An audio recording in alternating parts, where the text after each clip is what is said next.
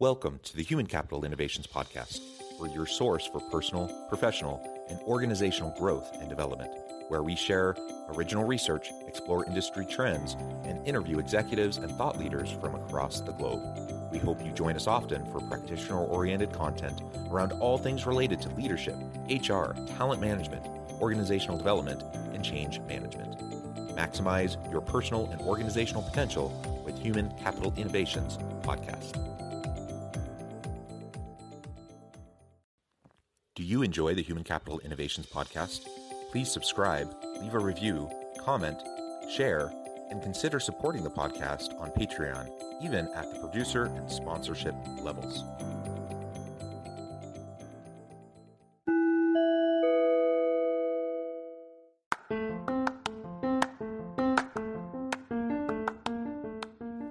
Welcome to the Human Capital Innovations Podcast. In this HCI podcast episode, I talk with Madelaine Weiss about peak performance decision-making and the impact of decision-making on work and life.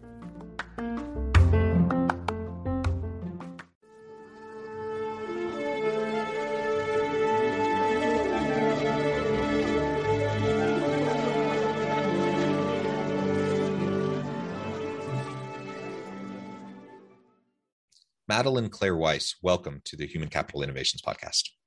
My pleasure to be here. Thank you for having me. Yeah, it's a pleasure. Actually, you're joining us again. I'm trying to remember the last time you were a guest, but it's been a little while. It's been a hot minute. It's great to have you back, though. And today we're going to be talking about peak performance decision-making and the impact of decision-making on work and life. I think there's a lot of really fun stuff to unpack there. And before we get started, I just wanted to share Madelaine's bio with everybody. Madelaine Weiss is a Harvard-trained licensed psychotherapist, mindset expert, and board-certified executive life coach with an MBA, currently in private practice in Washington, D.C. She is the co-author in the Handbook of Stress Transitions Across the Lifespan and best-selling author of Getting to Great, 5-Step Strategy for Work and Life. Madelaine is a former group mental health practice administrative director, a corporate chief organizational development officer, and the associate director of the anatomical gift program at Harvard Medical School. Pleasure to have you back. Anything else you would like to share with listeners by way of your personal context, personal story before we launch on into the conversation? Maybe at the end, I would love to tell everybody where they can learn more, but we can save that. Okay. Yeah, sounds great. Okay, so as we dive on into the conversation, why don't you just really define for us what you mean by peak performance decision-making? So, you mentioned this, which sits with me, So after, it's about 2 months after the book came out, I saw this study that said that adult humans typically make about 35,000 decisions every day. I thought, wow, that's so many decisions. They said that about 200 of them were about food, and I think that might be low, but that's okay. And I realized, there's this 5-step strategy, but what is that strategy and what is life altogether other than a bunch of decisions we make all day, every day? Some of them are big, some of them are little, and some of them really shape our lives. And I think from previous discussions that when I was 15 years old and my father was 42 years old, he died suddenly of a stroke. And according to my mother, he died of work. So I'm pretty motivated to learn as much as I can and do whatever I can to help any little girl or boy, mommy or daddy or anybody at all, not have to go that way. So I try to learn and bring the learning. So I was thinking decision-making, wow, if we could get a little better at that, what a difference that would make. So I dug into the science. I have this weekly blog and I take a piece of some study and start riffing on that. And I did that about decision-making. And boy, did I find a whole bunch of stuff that we're all getting dead wrong. Great. That's a great introductory framing. And you've teased it. So let's go there. What are we getting wrong about decision making? We, like you said, we're making gazillion decisions each and every day. Some of them are conscious, a lot of them are unconscious. We have all these mental shortcuts to try to make decisions, which also means a lot of times our personal biases and prejudices are going to be shaping the decisions we're making, even when we're not fully aware of it, which means we may not be making the actual type of decision we want to make if we were fully aware of what we were doing. And so we have all of this going on. Of course, that impacts our work life. It impacts our home life, our family life. Everything about what we do every day is driven by all of these little micro decisions we're making all day long, including, some of the big major monumental decisions. So what are we getting wrong? Well said. Thank you. You really put that well. Even getting out of bed in the morning, people don't realize that's a decision. So you're right. It's happening consciously and unconsciously. And here's what I found. I like to put it in a nutshell, which is go fast, go bold, go emo, which is the word my children use for emotional. Go fast, go bold, go emo, go high. And what I really mean by that is go faster, go bolder, go more emotional, and go higher. But I like to keep the words succinct. So fast, okay? Some of you, maybe you have heard of Bourdon's ass. And for those who don't know about Bourdon's ass is a donkey. And there are images on the internet if you look it up. And the donkey is presented, I've seen it two different ways. So there are two identical bales of hay, or there's a bale of hay and a pail of water. And this is a life and death decision for this donkey to pick one of those and go for it. But the donkey, because it's life and death, wants to get this right. So the donkey is taking all good measure and time to make a really good decision. And while the donkey is trying to decide, the donkey dies of hunger or thirst, whichever image you want to do. And there was a study, and they found that the CEOs who made decisions faster made better decisions. The reason is people think that the harder a decision is, and this is like one of these dead wrong, that the harder a decision is, the more time we should take to make the decision. But the reason that the decision is hard is because there's equal merit or opportunity or threat on either side. So pick one and make it work.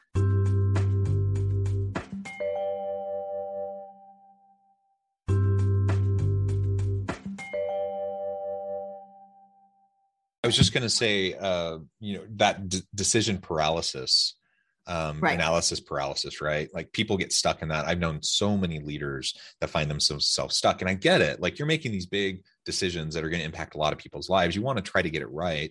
You want to take in as much information as you can, talk to key stakeholders, like all of that. And to an extent, I think that's important that you try to do those things. But once you get to the point where you have as much reasonable data as you can expect, the utility of it all has to be considered. So you can't endlessly collect data, but you have a reasonable amount of information so you can make a decent decision. And then you just have to choose and decide. And if you're continually punting the decision, which so many leaders do because they don't want to get stuck with a bad decision, then people are going to get so frustrated with you. I've been in organizations under leaders like that, and people are just so frustrated. I've also seen it when I'm coaching or consulting with organizations where leaders are doing that. It really hurts culture. It hurts innovation. It hurts so many things. And so ultimately you have to think about, in the calculus of like your decision making, recognize that the longer it takes you to make a decision, even if it ends up not being the greatest decision in the world, the longer it takes for you to do that is going to have all these other unintended consequences that maybe you're not even fully thinking about or putting into the calculation of making the decision. And so just move. I think I tend to be one that can make decisions pretty quickly. I want to take in relevant information. And if someone has new information for me that's going to impact, I want to hear it. I consider myself to be fairly teachable that way. Like if I'm set on a path, but then someone brings me other data that suggests that's not the right path to go, I can be persuaded. And anyways, because of the way just my head works around these things, I tend to make faster decisions. And I've had people who, while I think most people appreciate it, I have had people who said, man, it kind of bothers me that, this thing has come before us. You sought input, you got, advice, you talked to different people to get different perspectives, but you made a decision. It would have taken me a lot longer, and I'm not sure you actually gave it enough thought. So there's that kind of flip side to it that I've had to navigate a little bit. But honestly, I think that's the super minority of individuals who get uncomfortable when a leader, is bold and moves forward. People confuse time with focused attention. They're not the same thing. So everything you just said, it's very exciting for me to hear because it's very well supported by the studies. For example, while people are sitting around and waiting for perfect information to fall on their lap, a certain period of time that goes by where the brain doesn't process anything anymore anyway. So there's no point in sitting and waiting for that because you're not even going to take it in, even if it comes to you.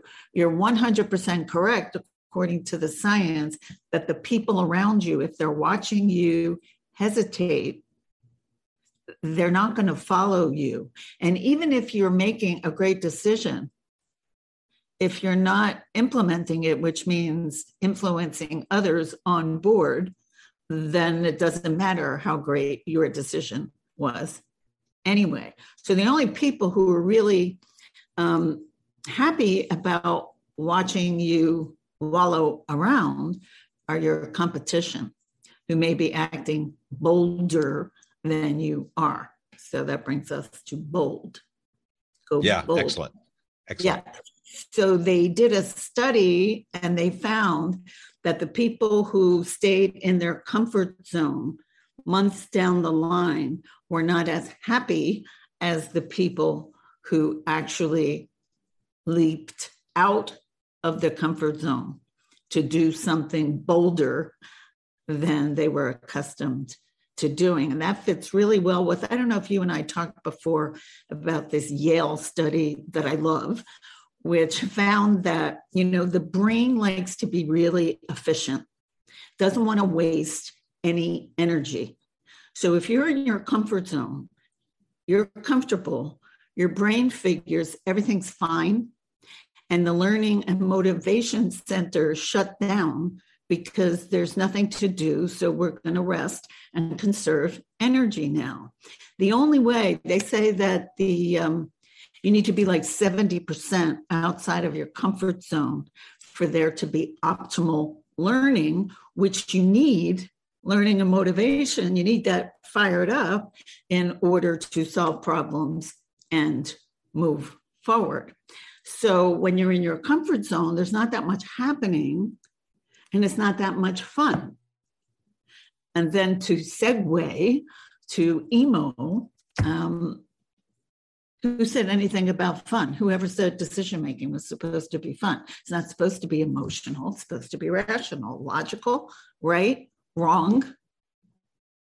So they found, and this goes back to the classic Psych 101 study, Phineas Gage, where he had a frontal cortex brain injury, and he seemed kind of all right on the surface, but his judgment was all off. And there's another story about a more recent one about an MD who couldn't get dressed in the morning. He had the same kind of frontal cortex injury. and his higher brain was not connected to the emotional centers. So he looked at like 3 different pairs of pants in the morning, and he couldn't feel his preference. So he just stood there staring at the pants. And that's sort of anecdotal, but there are more recent scientific studies that say that when the emotional centers are not feeding data to the other parts of the brain, decision-making, planning, judgment, all of those things really are impaired. So what you want is an integrated brain. So to refresh us all on that, this is the emotional center that is freaked out that it doesn't like what it's picking up from the outside world, or can be really excited about something that's going on in the outside world. And so this thing, when it gets really agitated for better and for worse, it knocks, this is the Ham model of the brain, it knocks the higher brain offline. And we never want this thing to be making decisions for us.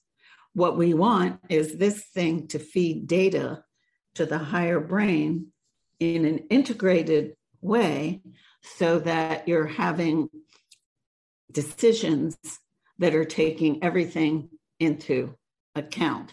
You're feeling clear, you're feeling calm, you're feeling ready to move because everything is integrated and working.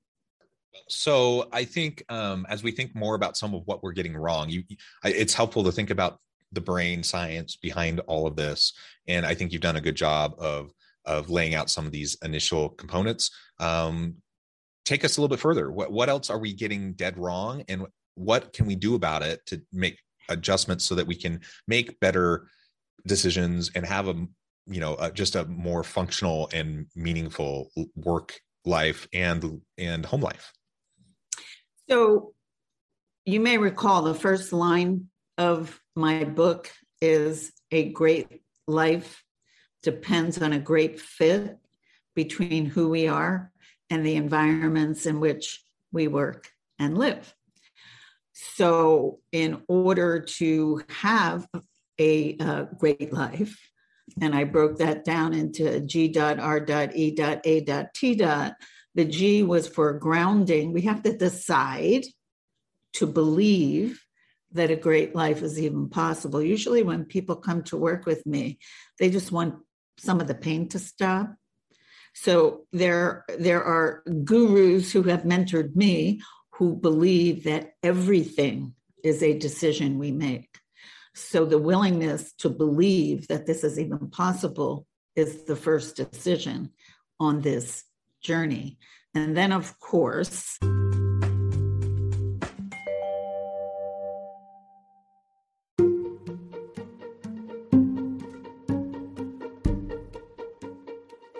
Welcome to the Human Capital Innovations Academy. Courses, micro-credentials, and certificates to upskill and reskill for the future of work.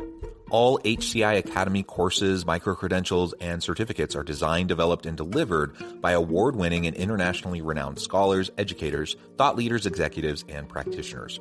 Our courses, micro-credentials, and certificates will help you make your mark on the future of work and make an immediate impact in your organizations. Check out the HCI Academy and our many course offerings and certificates to upskill and reskill for the future of work.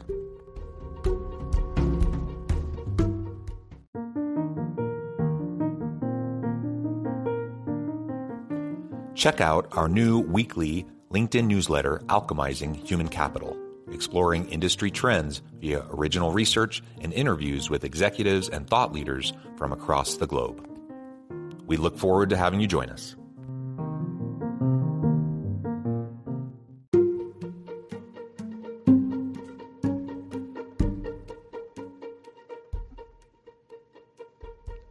Check out Human Capital Innovations magazine, Human Capital Leadership. Human Capital Leadership is a free, interactive e-magazine with the mission to help individuals, leaders, and organizations find innovative approaches to maximize their human capital potential.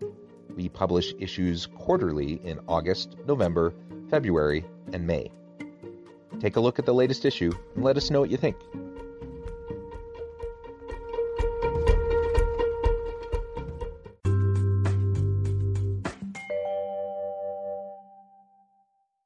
If you're going to fit the environment to who you really are, you need to know, you need to recognize that's the R, who you really are.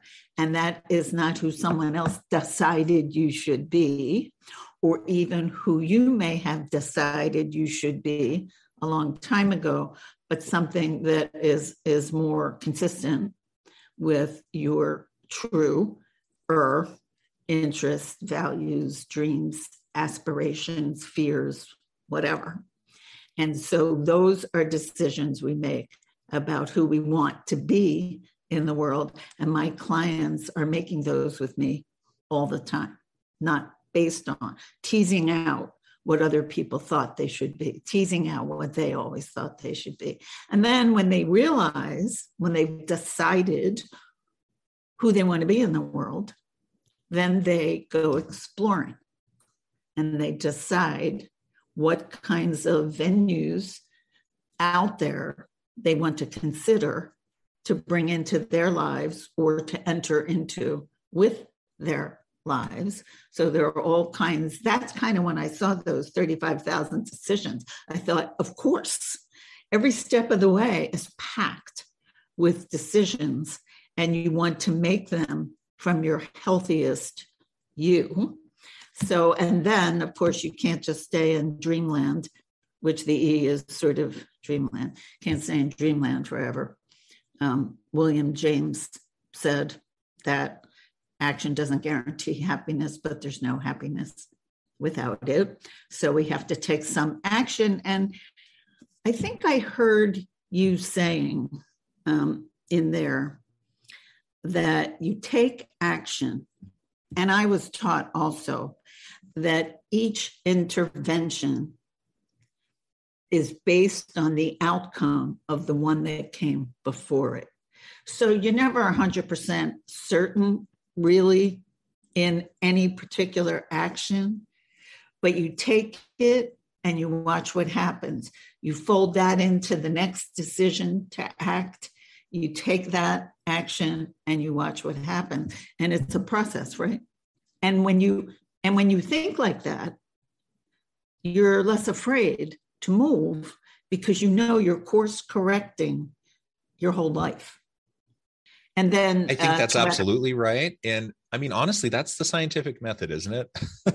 We learn, yes. We grow, we iterate, we build our next generation of innovations on the back, on the shoulders of those that came before us, and that may be us who came before. And so I look at the research. I'm an academic. I do a lot of research. I do practitioner work too, of course, but I look at the research that I do, and the research that I do now, even on the same topic that I did research on 10 years ago, is more sophisticated and just better. It's better. Does that mean the stuff that I wrote and the studies that I did 10 years ago or 15 years ago weren't valuable? Well, of course they were, but that's the whole scientific endeavor, is that you're building piece by piece, you're building, adding bricks to the wall and making things better, right? And that's what we do as leaders in organizations. So if I ever have, I love, there's this book called The Sin of Certainty, and it's actually a religious book, and it's talking about dogma and such, and how we need to be careful. It's a wonderful title. Yeah. And we need to be careful about dogma in all aspects of our life.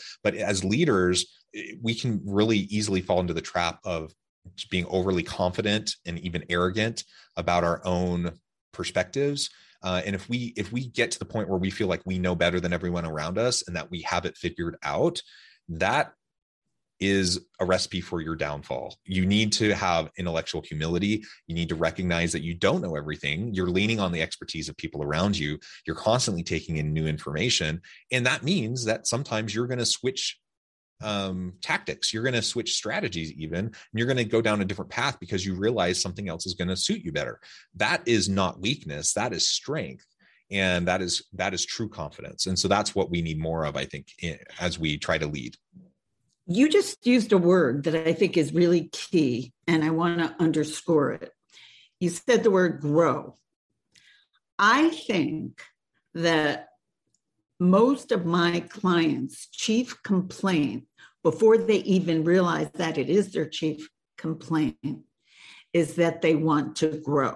So the idea that you're going to make a good decision, get it right, and you're there is actually in some way anathema to them because they want to keep being challenged.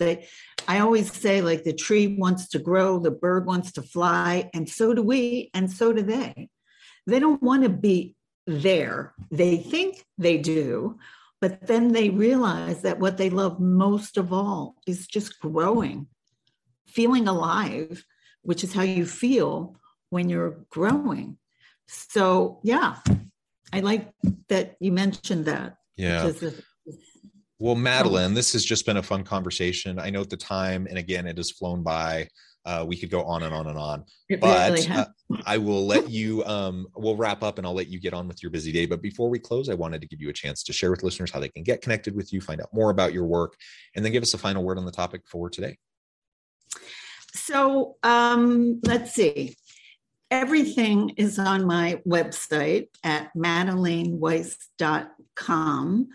There are buttons close to the top for the online courses and the book. And I would love to hear from any of you for a complimentary strategy session.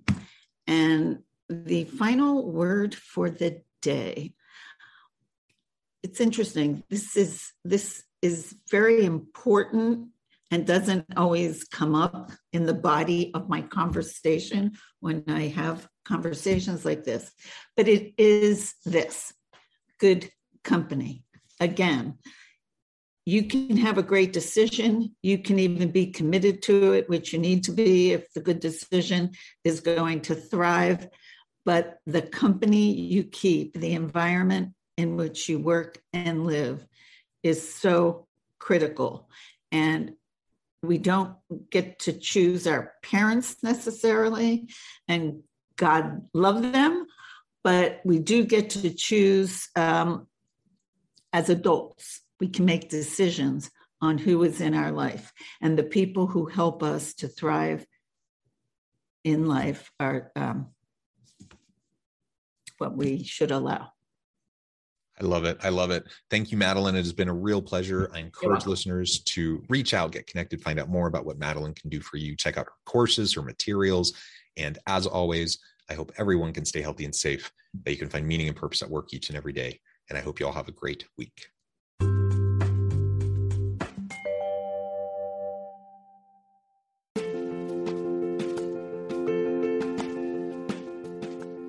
Check out my new book, The Future Leader: Creating and Transforming Next-Gen Organizations.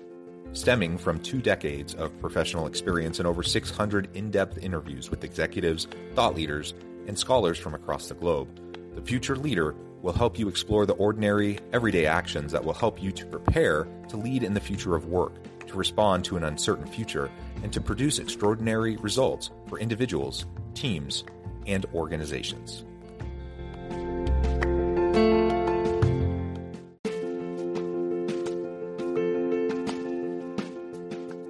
Bluer Than Indigo Leadership: The Journey of Becoming a Truly Remarkable Leader. Early in my adult life, I learned about an Asian proverb that translates as bluer than indigo. If you think about the color indigo, it is a brilliant, deep, and vibrant blue, what some would call the bluest of blues. To have something that is bluer than indigo is rare and truly remarkable. Contrary to popular myth, there is no one-size-fits-all or cookie-cutter approach to effective leadership. There is no silver bullet, no secret sauce, no go-to model that will solve all of your problems. The truth is, great leaders have all had their unique strengths and flaws, and have all had to discover and then pave their own distinctive path in their life's journey to fulfill their leadership potential. Bluer Than Indigo Leadership will help you discover your own path and explore those ordinary, everyday actions that will help you respond to an uncertain future and produce extraordinary results for individuals, teams, and organizations.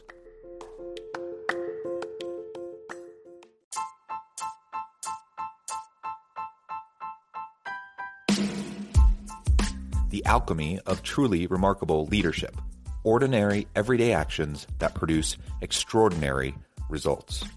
Consider how the nature of work has shifted over the past 50 years. With increased globalization, rapid technological advancement, and the shift in economic composition, the average job of today looks very different than the average job of 50 years ago. What will the jobs and organizations of tomorrow look like? Moreover, what does this all mean for organizational leaders? What are the core competencies and capabilities of organizations and their leadership that are prepared for continued disruption and geopolitical and socioeconomic shifts? Regardless of what the future holds, increasingly, leaders need to be socially minded, data-driven, decisive, champions of talent, and disruptors of the traditional notions of leadership, teams, organizations, and work. The alchemy of truly remarkable leadership will help you to explore your own leadership competencies and capabilities and consider ways to apply and implement them into your workplace and personal life.